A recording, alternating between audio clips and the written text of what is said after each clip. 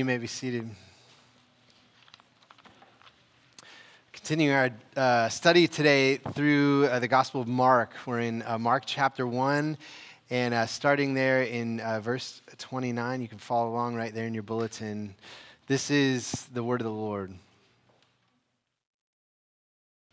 And rising very early in the morning, while it was still dark, Jesus departed and went out to a desolate place, and there he prayed.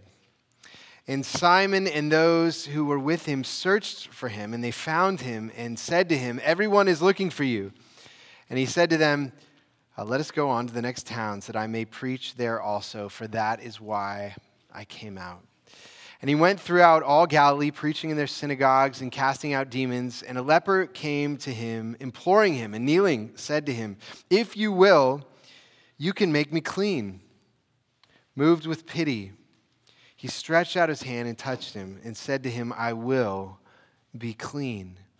And immediately the leprosy left him and he was made clean. And Jesus sternly charged him and sent him away at once and said to him, "See that you say nothing to anyone, but go, show yourself to the priest and offer for your cleansing what Moses commanded for a proof to them." And he went out and began to talk freely about it and to spread the news, so that Jesus could no longer openly enter a town, but was out in desolate places, and people were coming to him from every quarter. The grass withers and the flower fades, but the word of our God will stand forever. Let's pray together. Father in heaven, we thank you for your word, and we open our hearts to you now that you would teach us, open our minds to understand this word, apply this word to our lives, and ultimately lead us to Jesus, that we might know his love more deeply and trust in him, become like him, obey him. We thank you that you've called us your beloved children, and so teach us now, Father, we pray. In Jesus' name, amen. Amen. Well, our topic today is solitude, about the dynamic between spending time alone with God and a life of activity, of community and productivity and work and community and all these things. And the passage I just read to you comes in the midst of a flurry of activity in the life of our Lord. In the passage right before the one I just read, the whole town of Capernaum had brought all their sick and their demon-possessed people to Jesus to have them healed and to be cared for. And then in this passage, Jesus takes his disciples to all the surrounding towns to go and preach to them. And so right in the middle of all this activity, we have this great line about the life of Jesus. In verse 35, it says, "And rising very early in the morning while it was still dark, he departed and went out to a desolate place, and there he prayed." Jesus, in the middle of much to do, spends time alone with his Father, which says to us that we can't live, we can't serve God without solitude. Solitude, even Jesus says in John chapter 5, I can do nothing on my own. Jesus said, I can do nothing on my own. If he can do nothing on his own without solitude with his Father, how much less can we do nothing without solitude with God? And so the question for you and me today is solitude a part of our life?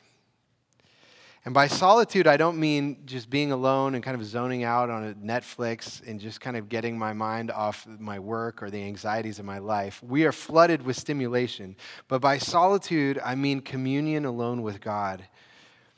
And I've had many people tell me that one of the reasons solitude is hard for them is because once you get all the distractions out, then they're forced to deal with their own thoughts and their own hearts and with God. And it's like, I'm not sure I want to deal with my own hearts and thoughts. And but if they are not processed with God in prayer and with his word, they're not faced. And who we are is really not faced. And so being alone with God is an essential component to human health. And so today we're going to answer 3 questions about solitude from Mark chapter 1. And these are our 3 questions. How do you do solitude? What are the obstacles to solitude? And what effect does solitude have on us? How does it change us? And so, how do you do solitude? What are the obstacles to solitude, and what effect does it have on us? And my hope is, we're at the beginning of a new year, and we're thinking about our lives and how we live our lives. Is time alone with God carved out in your life? So, 3 questions today, and the first is this: how do you do solitude? And there are 2 simple principles that I think you can't ignore if solitude is going to be a regular part of your life. I think there's 2 principles from this passage I want to point out. And the first is that solitude happens when it is dark outside. Solitude happens when it's dark outside. And you see that in verse 35, and it says, "And rising early in the morning, while it was still dark." That is when Jesus spent time in prayer, spent time with God. It was when it's dark outside. And you might read that verse that Jesus had a pattern of he gets up early in the morning and spends time in prayer with his Father. And I'm a morning person. I appreciate that reading of this text, that I like having my coffee and Bible, when it's quiet and no one's up yet. And that's where much of my relationship with God has been forged, is in those hours. And my experience is most people who have solitude in their lives do it in the morning. But that's definitely not the rule. I'd say maybe 75%, that's just a guess. But other people who have solitude, if they don't do it early in the morning, they usually do it at night. After the activity of the day has settled in, and maybe everyone else has gone to bed, and it's quiet, and they're, maybe some of you morning people or night people. And actually, I was just listening to a podcast recently with Joel Beeke, who's a very prolific theologian, and he's a pastor and a seminary professor, and he says, I sleep in pretty much every morning. I don't do stuff early in the morning, but he stays up into the dark hours at night, and that's where he has deep reflection and communion with God. It's in the dark, when things are dark. And actually, the Greek text of this verse literally says that very early at night he rose. So it's not really clear if this is in the morning. It's sometime in the middle of the night that Jesus is with his Father. And there are several places in the Psalms where it says this kind of thing about communion and meditation with God at night. For example, Psalm 16 says, "I bless the Lord who gives me counsel. In the night also my heart instructs me." Or Psalm 63 says, "I remember you on my bed and meditate on you in the watches of the night." Why is the Bible always saying that at night people have communion with God? One reason, some of you, if you struggle with anxiety and you wake up in the middle of the night and your thoughts get going, and you know that you sometimes have an hour or two where the things that are troubling you come up when all the activity is gone and you're just in bed and it's dark. And I think the psalmist is saying that's when you talk to God. And those are the things that you probably need to talk to him about, are the things that are running through your mind at 2 a.m. But actually, I read somewhere once that in pre-modern culture, there's some evidence that before there were light bulbs, people went to bed earlier because it was darker, and that a lot of cultures, people would wake up in the middle of the night and they'd have like an hour or two where it was kind of a time to connect, and you'd just sit in your bed and you'd sit up and you'd light a candle, and everyone would talk, and the kids would come into bed at 2 a.m, and you spend an hour together, and then you go back to sleep until morning. And maybe it was that time when people say, this is a time to pray. It's a time where we're together and no one's around. But the communion and solitude with God, there is something in the Bible that happens when it's dark outside. And so that's the first principle.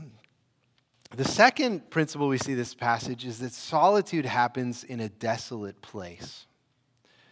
Where kind of a void place where there's not much happening. And you see that verse 35, it says, "In rising very early in the morning while it was still dark, Jesus departed and went out to a desolate place." And so this is like the desert or the wilderness. This is the same kind of place after Jesus was baptized and the Spirit drove him into the wilderness for 40 days to be tempted by the devil. And so that's the desolate place that Jesus is going there again, where his big spiritual battle with temptation happened in this place of solitude, where all the distractions are stripped away, which I think is an important insight, that if you have sins, things in your life that need to be faced and dealt with, if you are not doing that with solitude, time in prayer and with God, like how could we imagine overcoming the sins that plague us without spending time with God and His Word alone?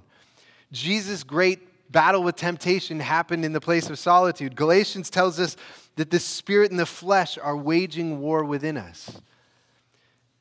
This is, and it's in the desolate place where Jesus found that man does not live by bread alone, but by every word that comes from the mouth of the Father.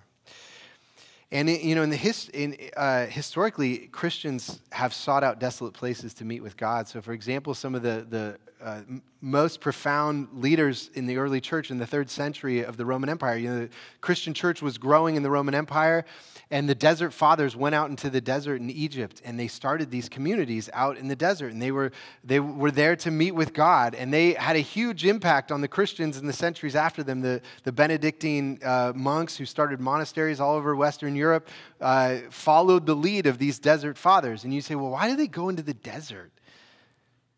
What's in the desert? Nothing. That's why. There's no work, there's no people, there's no email, there's no distraction, there is only God Himself. And that is what they wanted, was to encounter God Himself. And one of the things that strikes me about the desert or a desolate place is it's a place not of productivity or importance. The desert fathers were leaving the places of importance in the Roman Empire. They were leaving the culture, they were leaving the cities. And many people would look at them going and living in the desert saying, you're just wasting your life. What are you going to do out in the desert just wasting your life? And I think that there is a wastefulness to solitude. And I think that's part of its mystery. One of the best thinkers about solitude that I've read, Henry Nouwen, has a little book called Out of Solitude that I've read several times. Henry Nouwen was a Catholic priest who was a writer and speaker, and he was a professor. And he, at one point in his life, decided to leave the circuit of speaking that he was on and writing, and he went and he lived at a community called Lark, which was a community of Christians with disabilities who lived together. And he lived among them as their priest. And all these, the people in this community did not care what books he'd read, what accomplishments he'd had, or what universities he'd taught at. All they cared about was, are you going to be at lunch today? And you can eat with me. Like, they were unimpressed with his accomplishments, and he went and lived among them, and he wrote this book called Out of Solitude. And there's a great parable that he gives in the book, and I want to read it to you. This is a little parable. He says, a carpenter and his apprentice were walking together through a large forest. And when they came across a tall, huge, gnarled, old, beautiful oak tree, the carpenter asked his apprentice, do you know why this tree is so tall, so huge, so gnarled, so old and beautiful? The apprentice looked at his master and said, no, why? Well, the carpenter said, because it is useless. If it had been useful, it would have been cut long ago and made into tables and chairs. But because it is useless, it could grow so tall and so beautiful that you can sit in its shade and relax. There's a seemingly useless part of our life that makes us gnarled and strange and beautiful. And, some of you might say, I can look at that over the course of, there are years of my life, maybe decades of my life, that I'm like, that felt useless. What was God doing with all that? And it's those useless times that make us all gnarled and weird and individual and strange, but actually a blessing to people. And solitude is that way. It has a certain wastefulness when you go out into the desert place where there's nothing important there, there's no activity, there's no productivity. God does something mysterious in us. And so how do you do solitude? Well, the two answers are solitude happens when it is dark outside in the hours when there's no activity happening. And second, solitude happens in the desolate place, stripped away of productivity and the important or the urgent. And it almost feels like wasted time, but in that wasted time, God makes us gnarled and beautiful. So this leads to our second question then. If that's when solitude happens, well, what are the obstacles to solitude? And I'm reluctant to use the word obstacles because both of the obstacles that I'm going to point out are actually not bad things. I mean, for someone like me, I love solitude. I love being alone. I could read and study for a week and I'd be happy. And so the Lord, I need obstacles, like things disrupting my solitude and pushing me to, be with people and to do things that are helpful. And so there are two obstacles that we see in our Lord's solitude in this passage. And the first obstacle is interruptions. Interruptions to our solitude. And what we see in this passage is our Savior is interrupted in his prayer time with his Father. In verse 36, it says, "And Simon and those who were with him searched for him, and they found him and said to him, 'Everyone is looking for you.'" And I just picture Jesus saying, "I know everyone's looking for me. Why do you think I came out in the desert where no one was around? I'm trying to get away from the crowds of people who want me to heal them and preach to them." And yet, when you read in this passage, there's not an ounce of annoyance from Jesus being disrupted from his meditation and prayer time and contemplation with God. And I think that that's because he embraced the interruption. And, if you're a mother with young children, you understand the obstacle of interruption to solitude. I remember when our kids were little, we had 5 kids in 5 years, and my wife wanted so desperately some time alone, and she would wake up in the morning and she would do whatever she could to be totally silent. She'd open the doors very slowly and step on tiptoes, and she would get to her couch, with her coffee and her Bible, and the moment she opened her Bible, a child would cry out, that they needed something and start crying. And she's like, "It's the devil. The devil's waking up my children and doesn't want me to spend time with God." And, it could be the devil.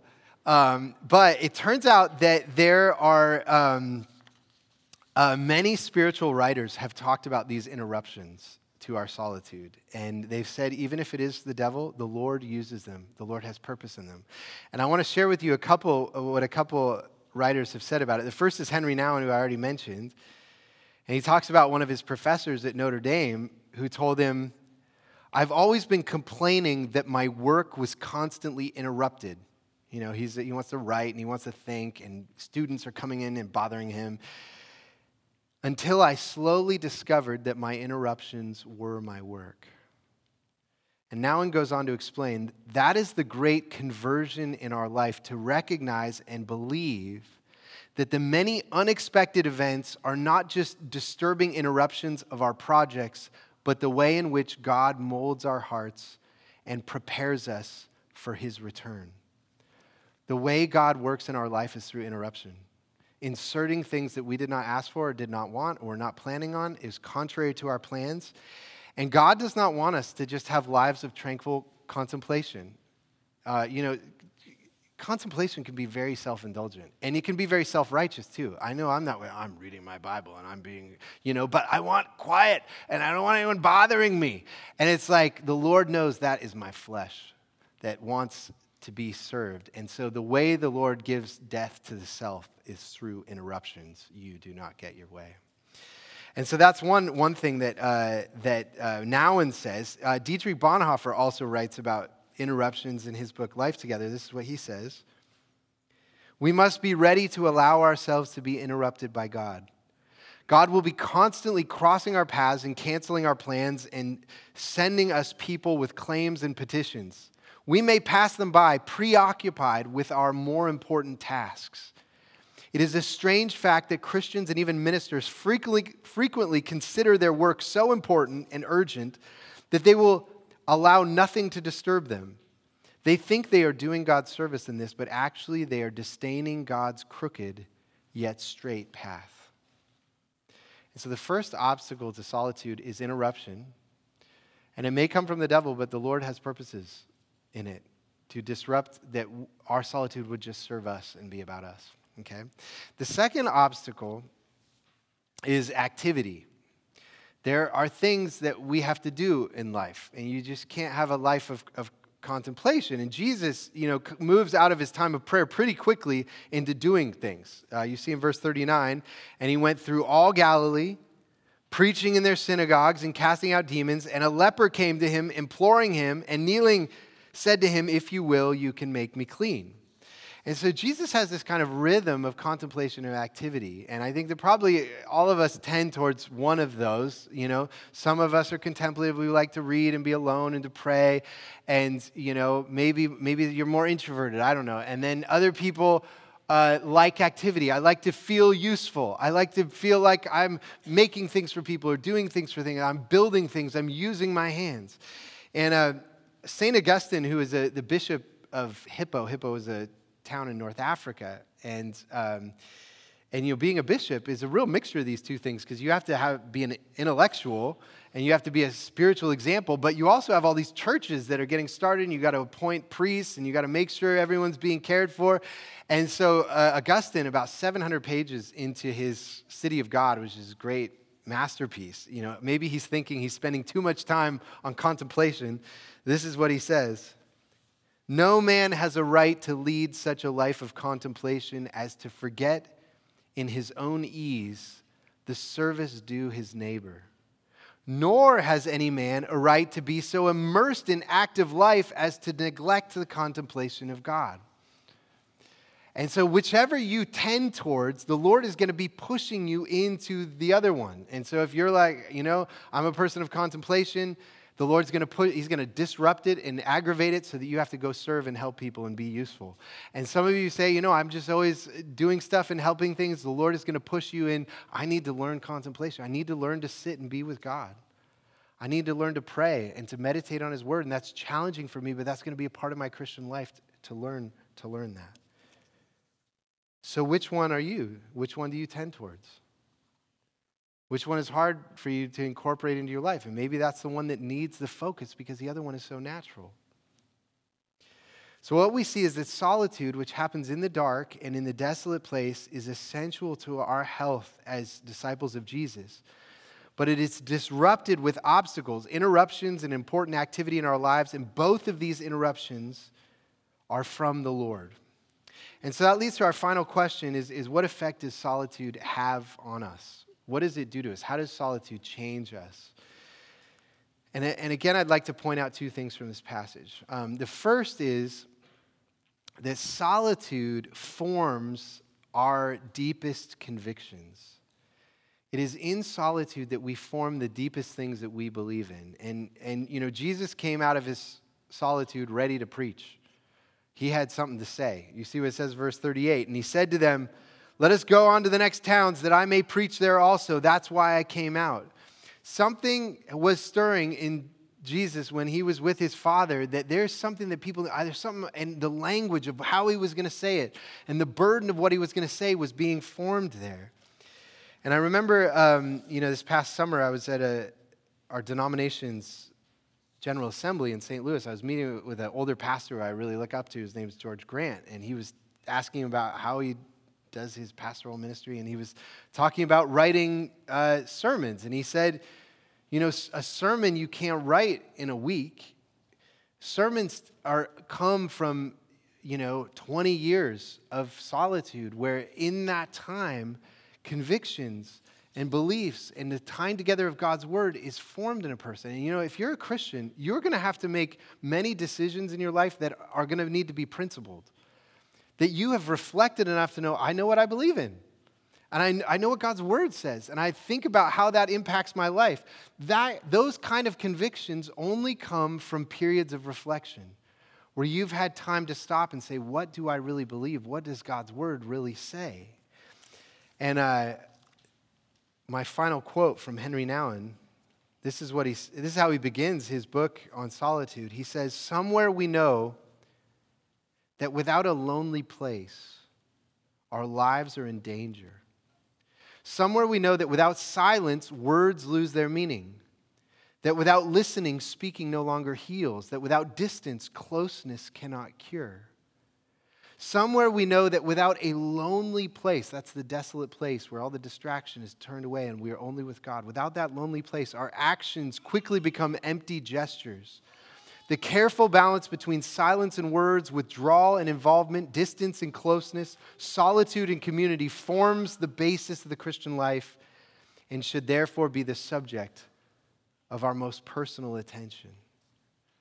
What he says is to become a person of depth. That only happens in these quiet places of reflection, to bring that depth into our community, into our relationships. And so what does solitude do? Is solitude it's solitude that forms our deepest convictions. But there's one other thing that solitude does that I want to point out, is that solitude teaches us to rely on God and not on ourselves. And some of you, when you hear what I've just described about solitude, you might hear the opposite thing, because you'd say, well, it sounds like you're saying, I got to get up early, I got to study the Bible, I got to pray more, and it sounds like I need to become a more disciplined person. That doesn't sound really like relying on God. That sounds like I better be more disciplined. And I think this passage has a couple answers to that. And the first is that when Jesus goes off to the desolate place to pray, who's he praying for? Probably the disciples who slept in.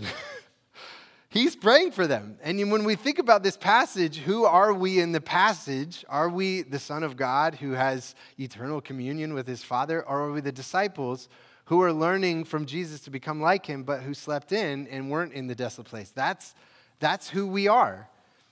And Jesus prays for them in quiet. And the fact is, all of us have so many things that we should be praying for that we're not. But guess who is? There's nothing in your life that's getting left unprayed for. Jesus, the Bible says, is in heaven at the right hand of the Father, making intercession for us. There's no part of your life that's left untouched by his prayers. He is covering the failure of our solitude with his profound and deep solitude. And in fact, in this passage, there are actually two people praying. And one is Jesus who's praying. And you might say, the Son of God is maybe ambitious for me as a model to try to pray like him. Well, maybe the other model is more realistic. And he's in verse 40. You see it says, and a leper came to him, imploring him, and kneeling said to him, if you will, you can make me clean. That sounds a lot like prayer. He's imploring him and kneeling. That's what we do. We kneel in prayer, and he's asking Jesus what he needs. And the thing I love about this prayer is how short it is. If you will, you can make me clean. This prayer is not long or complicated, and yet it strikes at the deepest question in the human heart. Is Jesus, are you willing to help me? And the purpose of solitude is not to prove your spiritual maturity. It is simply to find the answer to that simple question, Jesus, are you willing to heal me and make me clean? And I love that, that's, I feel like the kind of prayers when we have the deepest sorrows in our lives, the prayers are short. They're like breaths. Lord, help me. Lord, I don't even know what to say. Please be kind to me. It's like what this leper says. And in the dark and in the desolate place, when you can only pray a short prayer like that because of the many interruptions and the activity that we must attend to, what answer will you find? Is God reluctant to help you? Does he only listen to those who have spent hours proving their devotion to him? What will he say to the one who, like this leper, cannot rely on his own power? And my only hope for us in solitude is that in solitude, we would experience Jesus' heart, the heart that he gives to this leper. Look at verse 41, these amazing words. This is what you'll find. Even if you only have a breath of a prayer, this is what you'll find from Jesus. Moved with pity, he stretched out his hand and touched him and said to him, I will be clean. There is really only one deep conviction that needs to be formed in our hearts.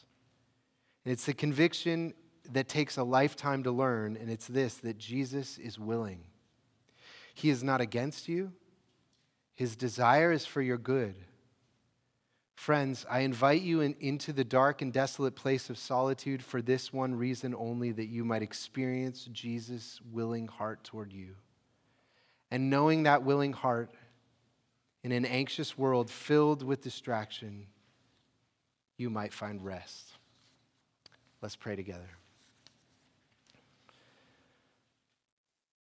Father in heaven, we thank you for these simple passages in the gospel and in even just a verse where our Lord goes to speak with you and to commune with you. And Lord, we long to be drawn into that love of God the Father and God the Son. We long to know that love and security. And Lord, we see how frail we are like the disciples. We're so grateful that Jesus prays over us. But we pray that you would draw us in and train us in that solitude. That you would assure us of the deep love of Jesus, that he is willing. He's not begrudging us. Doesn't expect long prayers from us. But you hear our simple faith. And so, Lord, teach us to be with you. And we ask this in Christ's name. Amen.